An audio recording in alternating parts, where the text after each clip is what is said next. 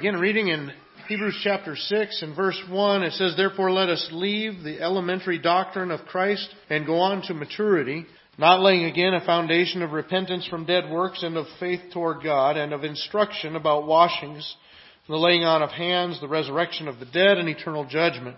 And this we will do if God permits. For it is impossible in the case of those who have once been enlightened, who have tasted the heavenly gift and have shared in the Holy Spirit, and have tasted the goodness of the Word of God and the powers of the age to come, and then have fallen away, to restore them again to repentance, since they are crucifying once again the Son of God to their own harm, and holding Him up to open contempt. For land that has drunk the rain that often falls on it, and produces a crop useful to those for whose sake it is cultivated, receives a blessing from God. But if it bears thorns and thistles, it is worthless and near to being cursed, and its end is to be burned." I remember a scene in a movie that I saw some time ago. It was one of those Night at the Museum movies. I believe it's the second one. It was a battle at the Smithsonian. And there's kind of a funny scene in there where this guy that was an ancient pharaoh of Egypt, Kamen Ra, is brought back to life. And the main character, the museum guard, is in a little bit of a confrontation with this Kamen Ra. And it's kind of a comical thing. And Kamen Ra is telling him not to cross this line. He keeps making a line with his hand. He's saying, "Don't cross this line. I'm going to kill you if you cross this line." So he's on penalty of death, and the guard at the museum doesn't sweat it too bad because he knows he has something that Kamen Ra wants. And so there's a little bit of a standoff there. It was kind of a funny scene in the movie. Well, the reason I bring that up is because that's really what we have as we come to Hebrews chapter 6 here this morning. We have a line in the sand. We have a line that God says you can't cross. You can't cross this line and recover from this. Unlike the movie, this is not comedy. This is not a funny incident. In fact, it is a fatal incident. It's a serious incident that God describes for us within this passage. But you know what? We have a tendency to be fascinated with lines. Right? If somebody tells us not to cross a line, there's just something in us that kind of wells up that makes us want to cross that line. It's kind of like the speed limit. What is it that is in me? I know the speed limit is 63, right? It has to be, because that's where I set my cruise control all the time. I know it's not high enough that anybody cares. That's not enough to stop and give me a ticket. But there's a line drawn there at 60. It used to be 58. But now it's 63. And so, but whatever the speed limit is, no matter how high it is, we're just always, aren't we? If you say don't cross the line, we're toes on the line. We're just kind of right there. Well, in this passage, it's a little bit more emphatic of a line that God has given us not to cross. He's saying, look, don't cross, do not cross this line. But as I said, unlike the movie, it's not a comical moment, as he's warning these people. Now, what is the line that they're not to cross? It's a line of what we call apostasy. In fact, the word found in the passage for falling away is the word that we get the word apostasy from. It is to hold to something and then to fall away from this truth. And that's what God is telling these people. Now, if you remember from our earlier parts in the study, these are Hebrew Christians. They're people that were Jewish, that had been looking forward to the Messiah. And when they found out about Him, they put their faith and trust in Him as their Messiah. They received Him as their Savior. But because of that, then the other Jewish people that did not receive Him began persecuting them. They began throwing some of them in prison. They confiscated some of their properties. They suffered public humiliation. They had a whole list of things in chapter 10 that you can find that they were suffering. Now, because of that, they're being kind of pressured and tempted to pull back. Pull back from their relationship with Christ. Go back to the temple sacrifices that are still being offered. And go back to the old way, and the persecution will go away. It's into that kind of a situation that the author of Hebrews is writing to these people, and he's saying, look, if you do that, that is a mistake you can't come back from. God has drawn us a line in the sand. If you get that close to knowing Christ, if you get this close to this relationship with God, and then turn and walk away from it, that is something to which there is no repentance left. God is just saying, look, this is a line you can't cross. Sometimes maybe we go through some pressures as well. You're not going to get your property confiscated because of your belief in Christ.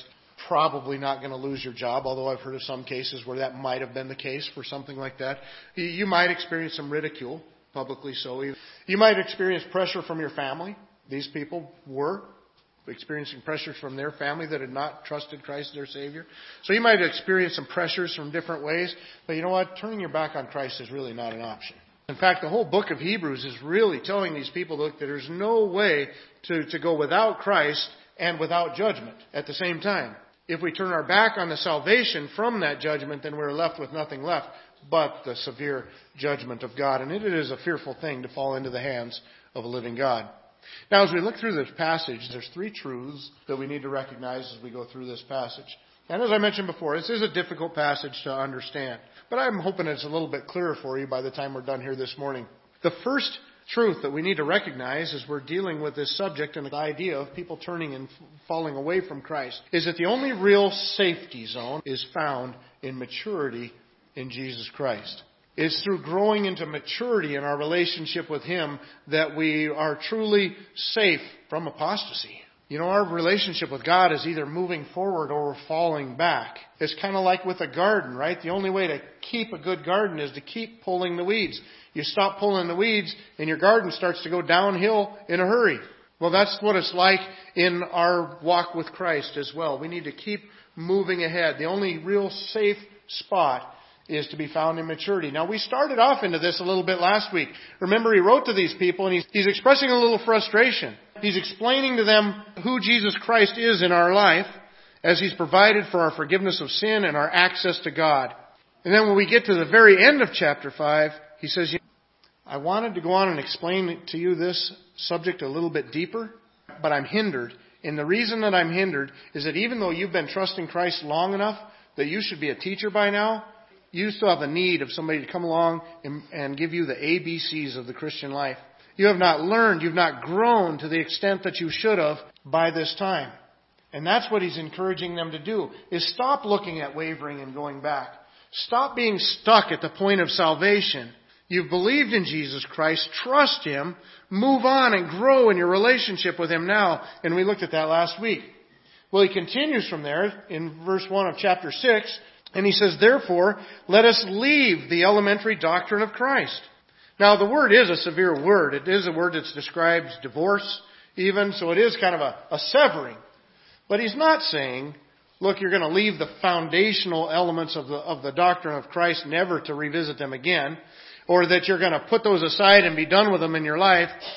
What he's saying is, look, it's time for us to move on. Let's no longer, and you use the word lay the foundation. Let's don't lay the foundation of repentance again. Let's not have to lay down the foundation for faith, lay down the foundation of eternal judgment, lay down the foundation of the resurrection. He said we should have the foundation secure by now. And so as we talked about last week, it's kind of like a little child. You're working on the ABCs, working on the alphabet, but there comes a time when you stop working on the alphabet. Does it mean they stop using the alphabet? Absolutely not. But there should come a time where you're not working on it anymore. And that's what he's saying here. We need to grow up in our relationship with Christ. In order to do that, just like a child has to come to a point where they stop surviving on milk alone and start eating meat and eating more substance, he says it's the same thing in your Christian life. You've got to start eating meat. You've got to start being able to handle deeper subjects or even the same subjects at a deeper level. You've got to be able to add more depth to your understanding of Christ and what He's doing in your life. And so maturity really is the only safety zone. That's what he's pushing them toward. Now, it is a little bit confusing. When you look at some of the foundational elements that he's talking about, it caused theologians to question. Is he talking to saved people that are just stumbling in their maturity? Or is he talking to unsaved people, people that have made a profession of faith, but they're not really genuine in their belief? Now, because of the list of the basic elements that he talks about here, some people think that, well, he must be talking about people that were still clinging to the Old Testament, the old sacrificial system, the old priesthood. They had not genuinely embraced Christ. And they're looking at going back to that. And so they're unbelievers. Well, the reason they think that is because those two middle ones, right? There's three pairs. He talks about repentance from dead works and faith toward God. Those are together. And then the next ones, those are where the confusion sets in. Because he talks about these washings. It's similar to the word we have for baptism, but it's not the exact word. And it's usually translated washings. Well, washings, as best as we can tell, are probably referring to some Old Testament rituals, some Old Testament washings that they would participate in. Then when you get up to the last two elements, the resurrection of the dead and eternal judgment, well, these are elements that are spoken of in the Old Testament a little bit, but they're really expounded on in the New Testament. The repentance and faith, those are both Old Testament and New Testament principles. The last ones are Old Testament hinted at, New Testament in-depth principles.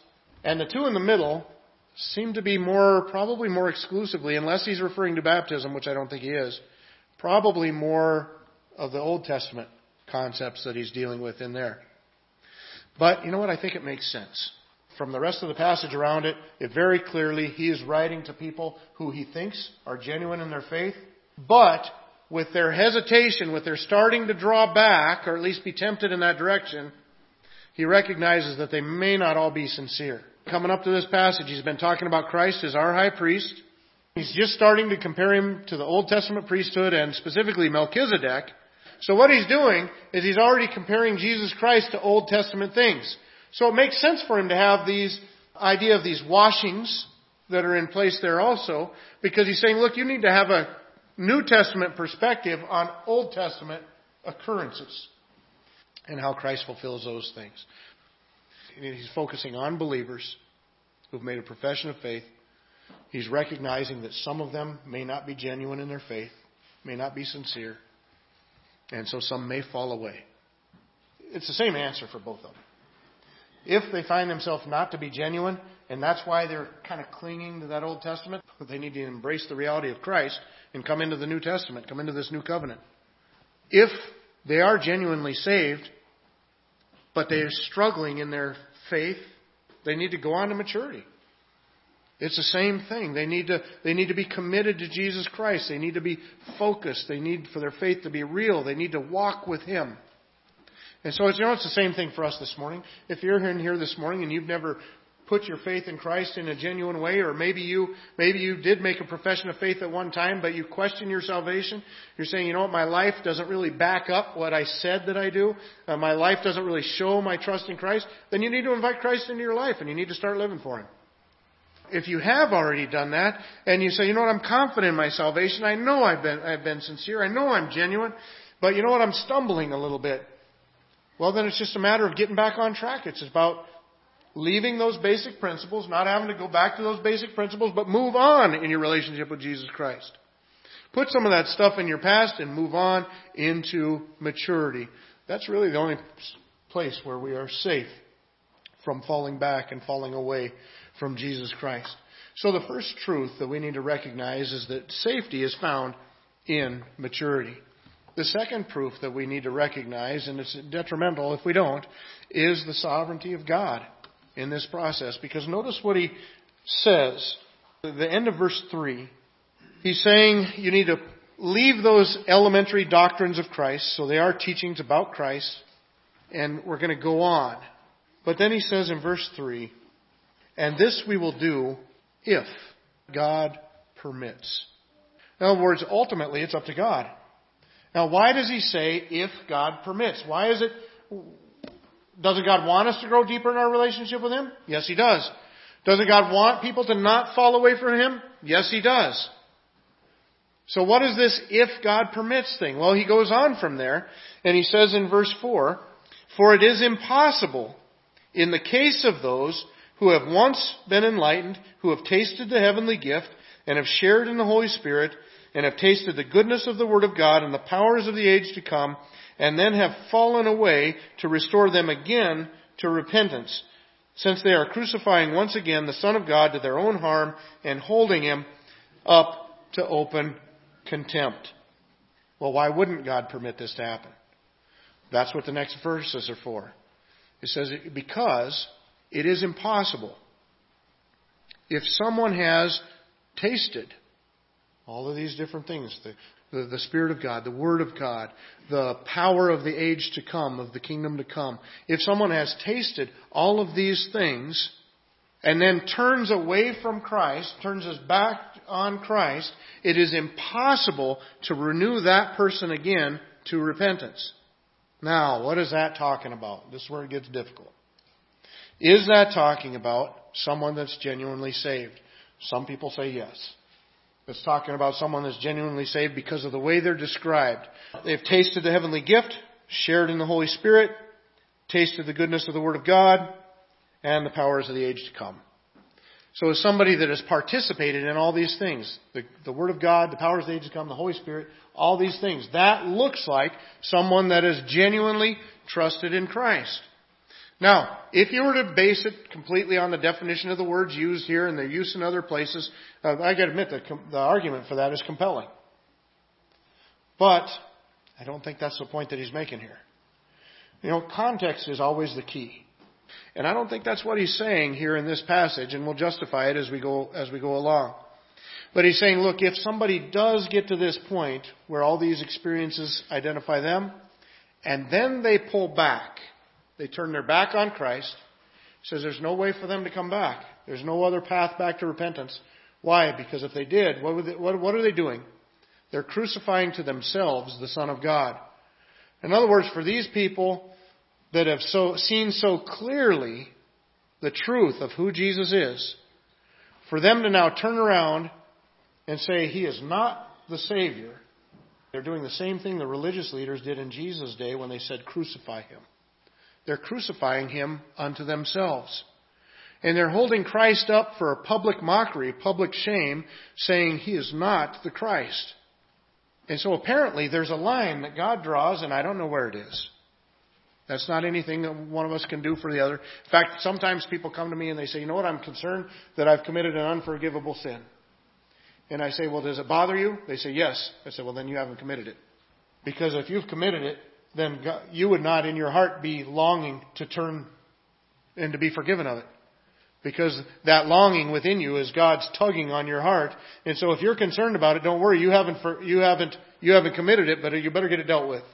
None of us can look at somebody else and say, oh, that person's crossed the line, they won't be forgiven. But what God is telling us is that He does draw the line somewhere. We saw it in the ministry of Jesus Christ as well.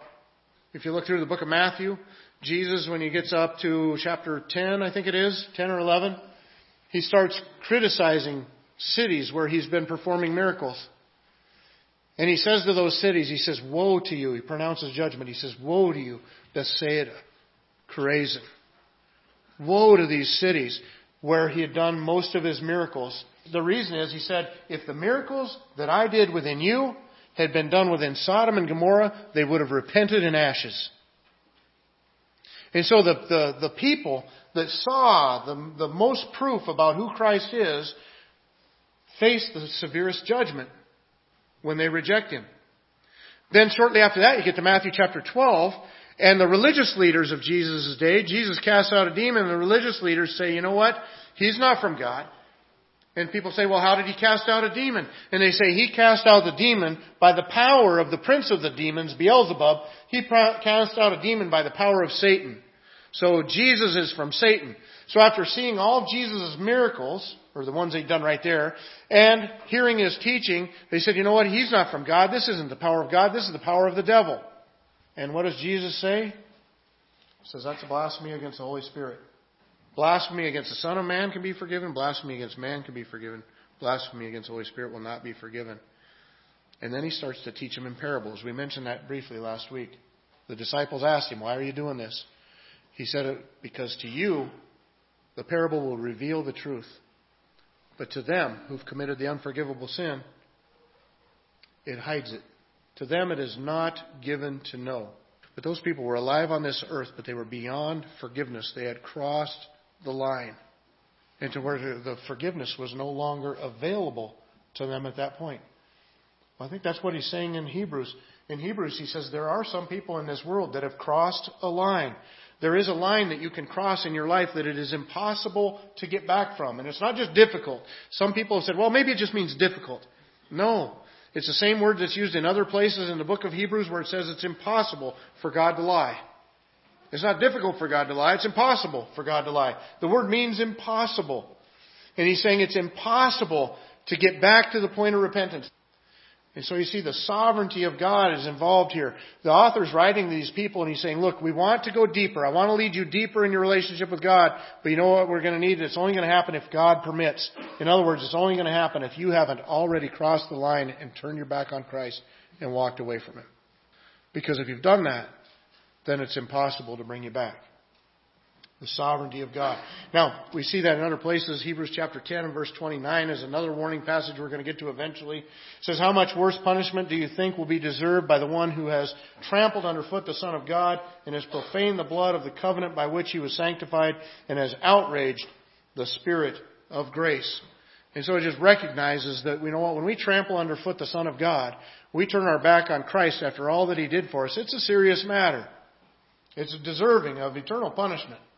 The last truth that we need to recognize as we look in this passage is the security in salvation. The interpretations of this passage basically fall into three different interpretations. Is this passage referring to genuine believers who then lose their salvation?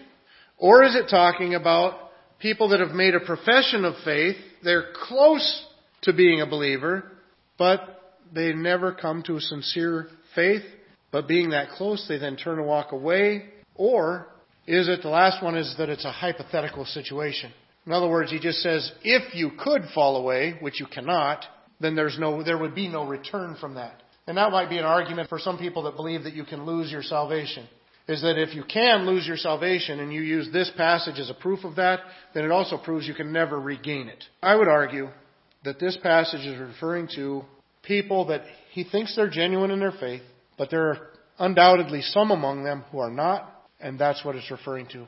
Those people who have been influenced by the Holy Spirit, influenced by the Word of God, seen the miracles that the apostles were able to perform. That remember what in chapter 2 and verse 4, it says that God Himself was testifying but through the miracles and the signs that they were able to see. And so they get that close, but then turn and walk away from it, so they were never genuinely saved. In verse 7, he says, for land that has drunk the rain that often falls on it and produces a crop useful to those for whose sake it is cultivated, receives a blessing from God. But if it bears thorns and thistles, it is worthless and near to being cursed. It is in its end, it's to be burned. Now notice what he's saying. The land, which would be what? In this case, it would be people. The land upon which the rain falls. What would be the rain? The rain would be those things found earlier in the passage, verses 4 and 5. The Holy Spirit, the Word of God, the power of the age to come. That is how God influences us. So he's saying you've got all these people and the influences of God falling on all these people. And then two things are going to happen. Some people, the rain's going to fall on them and they're going to produce fruit. And they're going to be blessed by God. Other people are going to have the same influences come upon them, but they're going to produce thorns and thistles. So you see, he's very clearly pointing out that you're going to have some people who are going to, under those influences, are going to be influenced and be saved and grow in their relationship with Christ.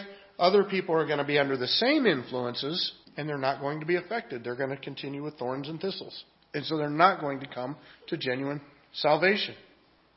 It's just that first concept of light, of being enlightened. The word being enlightened there means to shed light on something through teaching. Like if I was going to say, let me shed some light on that, which I'm trying to do with this passage and probably failing miserably. The prophecy about Jesus pointed out that concept back in Isaiah chapter 9, verses 1 and 2. And then it's quoted in the book of Matthew. In Matthew chapter 4, verse 16, it says, the people dwelling in darkness have seen a great light, and for those dwelling in the region of the shadow of death, on them a light has dawned.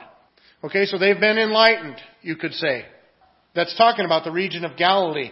Did all the region of Galilee put their faith in Jesus Christ? No. Most of them didn't. So were they enlightened? Well, yes. They were enlightened because the influence of God was there. It shone on them. It lighted the darkness, but they were not impacted by it. They would not be influenced. And that's the same. You could do that with each one of these different concepts that he mentions in here. They got to taste the goodness of the Word of God, the power of the ages to come, but they did not embrace the power of the Word of God in the ages to come and the Holy Spirit. And so these are people that were so close to salvation, but chose instead to turn and to walk away. We see it in other places as well. In verse 9, It says, though we speak this way, yet in your case, beloved, we feel sure of better things, things that belong to salvation. So in other words, he's saying, look, some people can walk away and they'll never come back. He's saying, you know what? We're convinced that that's not the deal with you. We're confident that you are genuinely saved. Back in chapter 3, verse 12, notice it says, take care, my brothers, lest there be in any of you an evil, unbelieving heart, leading you to fall away from the living God. Remember, he's been comparing them to Old Testament Israel. All of Israel got delivered out of Egypt by Moses. Almost none of that generation got to go into the promised land, got to enter God's rest. And the case that he makes is why? It was because of their evil, unbelieving heart. Also, Hebrews chapter 3, verse 14, there are these if-then statements. For we have come to share in Christ, if indeed we hold our original confidence firm to the end. He's not saying if you hold firm, then you will come to share in Christ. He's saying you have already come to share in Christ. That is only true if you hold firm. In other words, if you have genuinely come to share in Christ, you will hold firm. It's the nature of faith. If the nature of faith isn't to remain faithful, I don't know what it can be.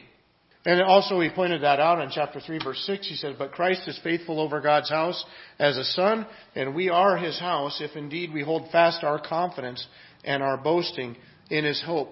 Same thing. He said, we're part of God's house if we hold fast. But we're already part of God's house.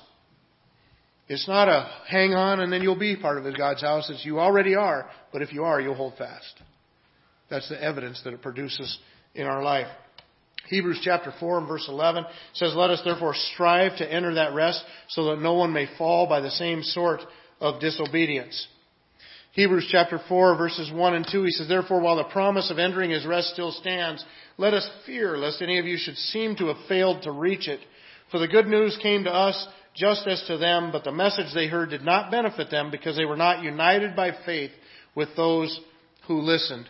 Same point being made. Remember, the whole context leading up to this point is he's comparing these believers. He's saying, look at Old Testament Israel. They came out of Egypt with Moses, but they fell away. They didn't go to the promised land. Telling them, it's the same with you. You profess to have come out of your sin. You've been delivered by Jesus Christ. If you fall back, it's showing the same unbelief in you that was in them. And so he's pointing out that your salvation is not genuine. Your faith is not genuine if you can fall away, if you can turn back. Hebrews chapter 10 verse 14 says, for by a single offering he has perfected for all time those who are being sanctified. I love that.